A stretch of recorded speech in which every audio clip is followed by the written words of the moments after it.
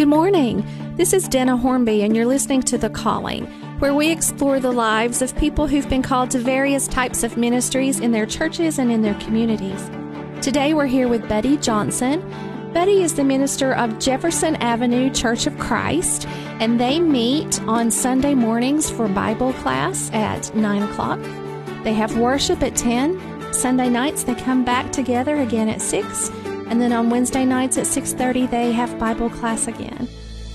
Introducing you to local church and community leaders, The Calling.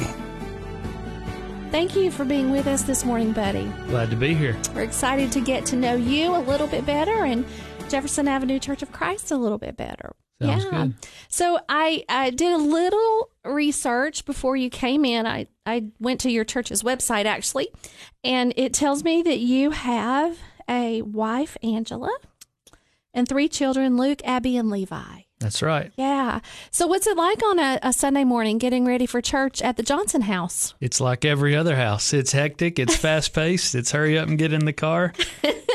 We have a lot of fun. My wife teaches school. Oh, okay. Teaches kindergarten over at Capshaw Elementary. Very nice. And our 3 children. This is our year where we have 3 kids at 3 different schools. Isn't that challenging? It really is. That's a lot of car lines. So every day I'm picking up at Capshaw, Avery Trace, and the high school. Okay. Wow. And that high school line. Yeah. That's something else, isn't it? By the time I get there is no line. But okay. yes, Good for you. It can be long. Excellent. How long till you have a driver in the house? Next year. There you go. How do you feel about that? I'm feeling good about it. I'm teaching him. He's going to be ready. Good answer. We need him to drive as soon as possible. So is that Luke or Levi? That's Luke. Luke. Okay. Does Luke have his permit yet? He does. And he is 15 years old. He'll be 16 next year. And as soon as he turns 16, he'll be driving. Yeah. Excellent. You got a car for him? Not yet. Yeah. I'm a preacher, remember? Yeah, I do, buddy. I'm right there with you. Wonder what kind of car Luke would like. One that goes fast yes. or one that's loud. Yeah. Maybe both. Well, Luke, you're getting a Corolla, buddy. So we're glad to know about Luke, Abby, and Levi, and your sweet wife, Angela. You have a bachelor's in Bible from Lipscomb, is that right? I do. And then you went on to get your master's in New Testament? I did. Yeah, New Testament. Which is your favorite? You got a favorite? Gospel of John. I really enjoy that. Yes. Yeah. Beautiful book. What's your favorite in John? At the first? First of the chapter? Is that your favorite? For those who are listening, that is, in the beginning, the Word was with God, and the Word was God, and that Word is Jesus. Yeah, the prologue is beautiful. I like John 10 and verse 10. Okay, tell us what that is. I have come that they may have life and have it more abundantly. I love that verse. That's awesome. God wants us to have a great life, not just one day in heaven, but here right now. Absolutely. What's life like at your house? Well, everybody would say busy, right? Yeah. And it is busy. But fun, I'm sure. Sure. What are some of your favorite family things to do? Well, last weekend we went to the lake. We went up to Dale Hollow and had a boat rental and nice. Pulled the kids on the tube and that's awesome. Caught some sunshine and had a great time. Those are good memories. You're memory making. Yeah. My wife and I both grew up on the water. Oh, you did? Parents and grandparents took us to the lake, and so that's something we like to do. Are you a good skier? I am. I like to ski. Really? You can slalom ski and stuff like that? Sure can. Wow. That's almost a dying art. That's impressive, though, buddy. I got to tell you. Yeah, we have one of our members at church, Wayne Roberts, and years ago when I was the youth minister, we'd take all the teenagers to the lake, and so we'd have about 50 teenagers out there, and we'd put them on boats and jet skis, but he would always pull me skiing just to show them it could be done because they're all afraid to try. He'd say, if the preacher can do it, you can do it.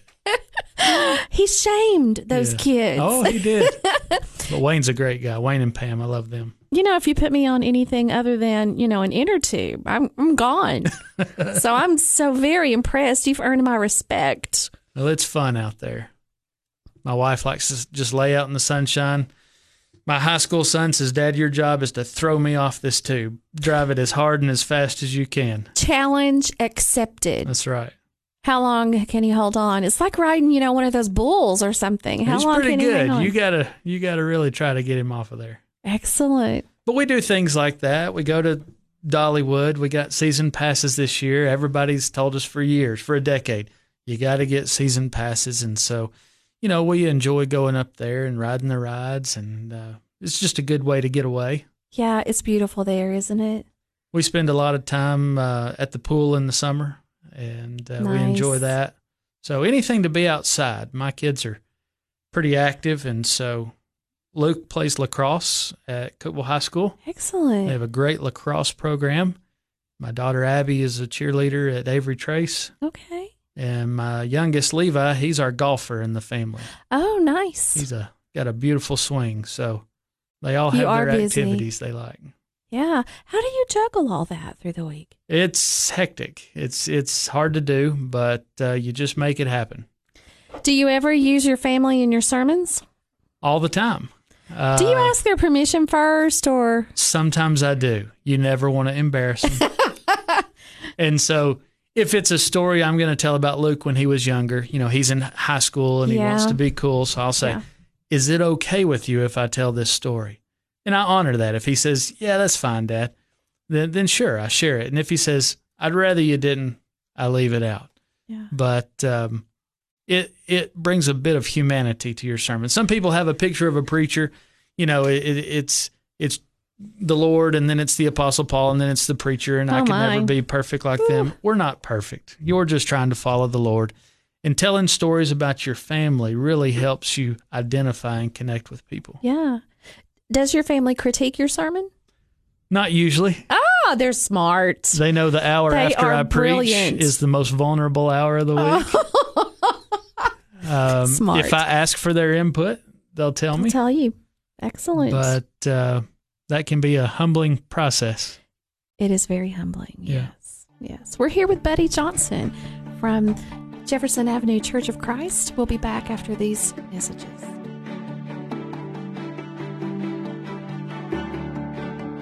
You're listening to The Calling. I'm Dana Hornby, and we're here this morning with Buddy Johnson, who is the minister at Jefferson Avenue Church of Christ.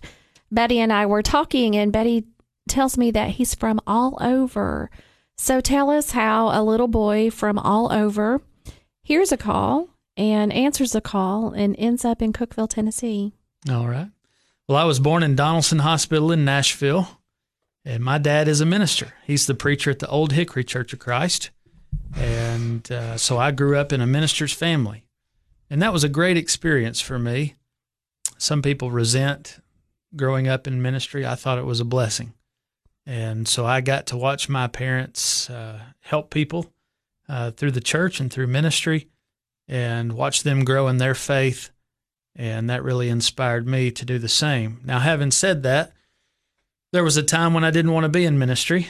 I remember being in high school, and you got to decide what you're going to do in college. And I went to Lipscomb University on an academic scholarship. I didn't go because I wanted to be a preacher. I wanted to do anything but preaching. I had a Jonah experience. And so people would say, academic advisor, what do you want to do with your life? I'm not sure, but I'm not going to be a preacher. But the Lord had other plans for me. And so I spent about 2 years running away from that calling and that pursuit. And then finally I realized, the Lord has uniquely prepared me all of my life to hear great gospel preaching and to be affected by the lives of these good preachers, and I can help other people in this way. And so I said, all right, Lord, I now understand this is what you want me to do.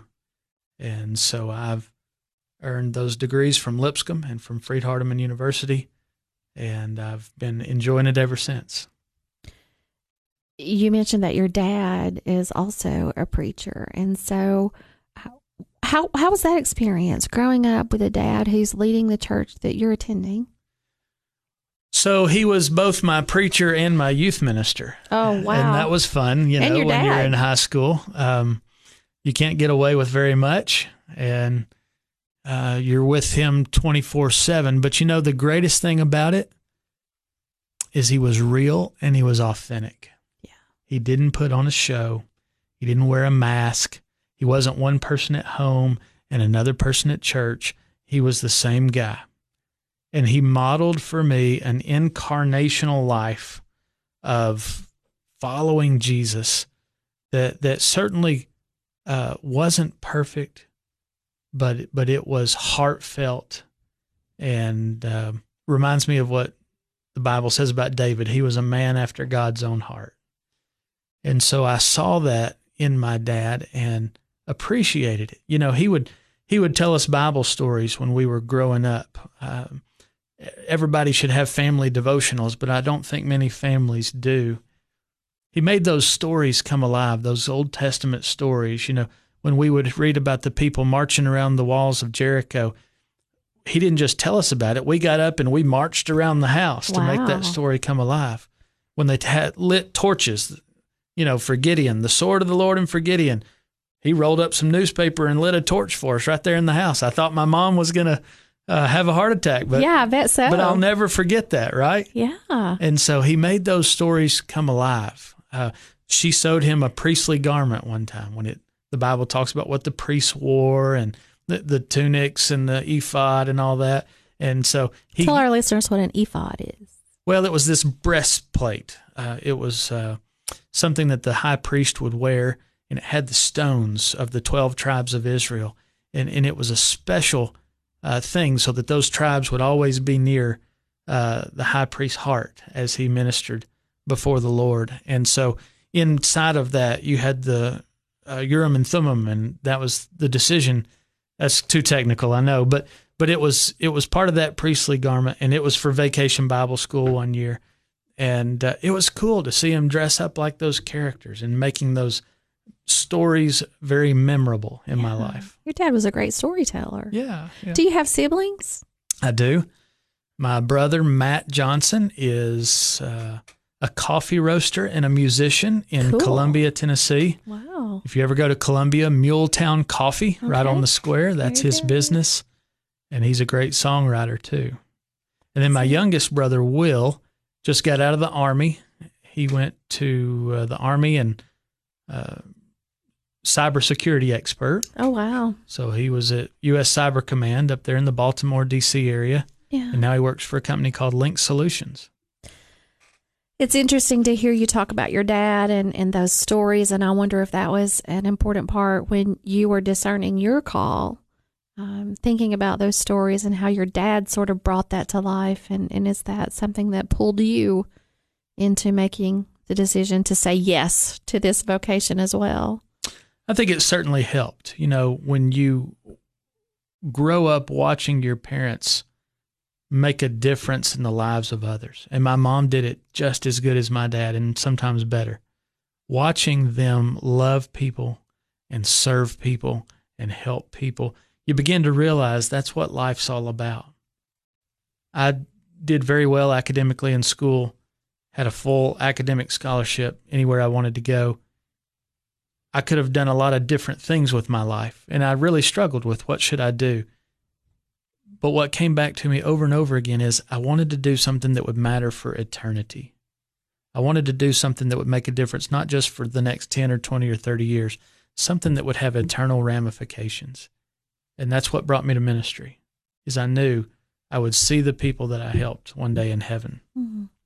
Wow, what a beautiful story. Yeah. Yeah, you carry the story forward. You're listening to The Calling. I'm Dana Hornby, and we'll be back in a moment.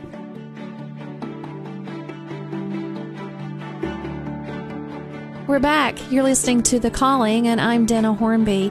This morning we're here with Betty Johnson from Jefferson Avenue Church of Christ, and Betty would like to share a motivational moment. One of the best stories you read in all the Bible is called the parable of the Good Samaritan. You find that story in Luke chapter 10 and verses 25 through 37. An expert in the law came to test Jesus, and he asked, "Teacher, what must I do to inherit eternal life?" And Jesus gave him the answer you've heard before.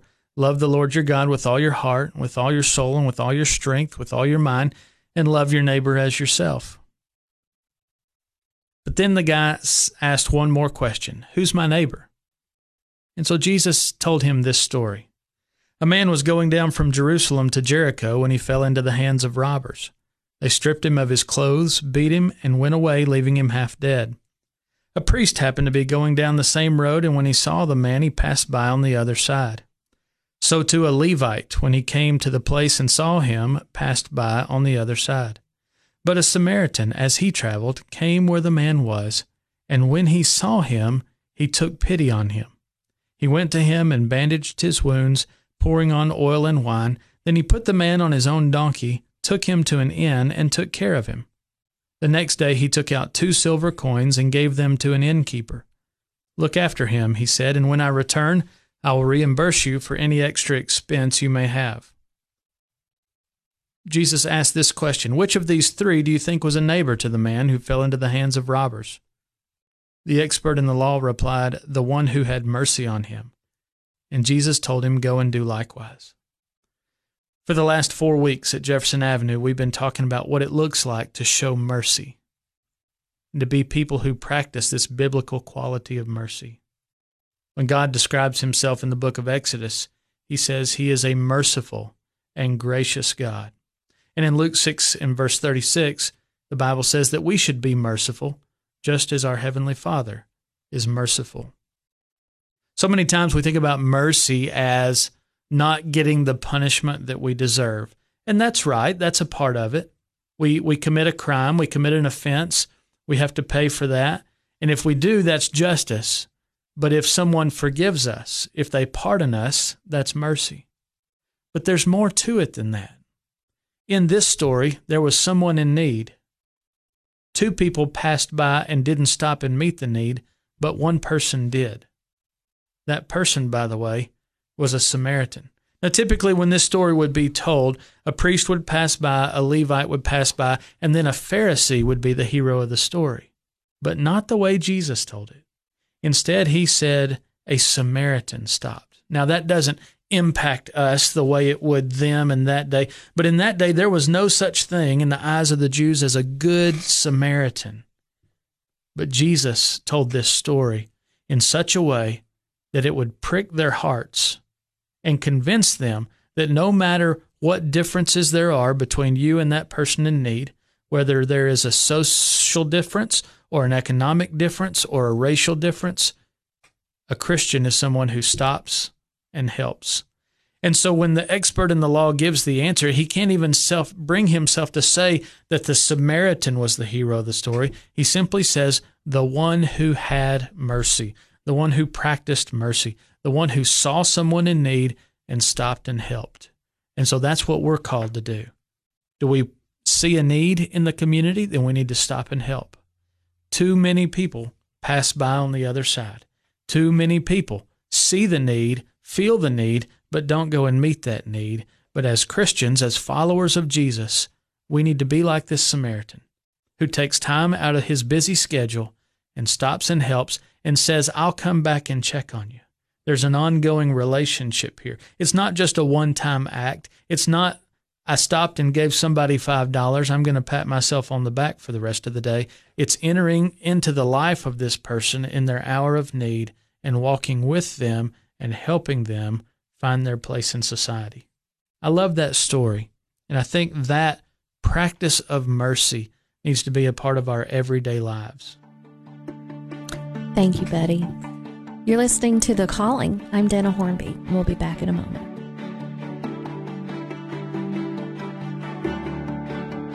I'm Dana Hornby, and you're listening to The Calling. We're here this morning with our guest, Buddy Johnson, who is the minister at Jefferson Avenue Church of Christ. Jefferson Avenue meets Sunday mornings at 9 o'clock for Bible. Worship is at 10 o'clock. Sunday night, they come at 6 o'clock to meet again, and Wednesday nights at 6:30.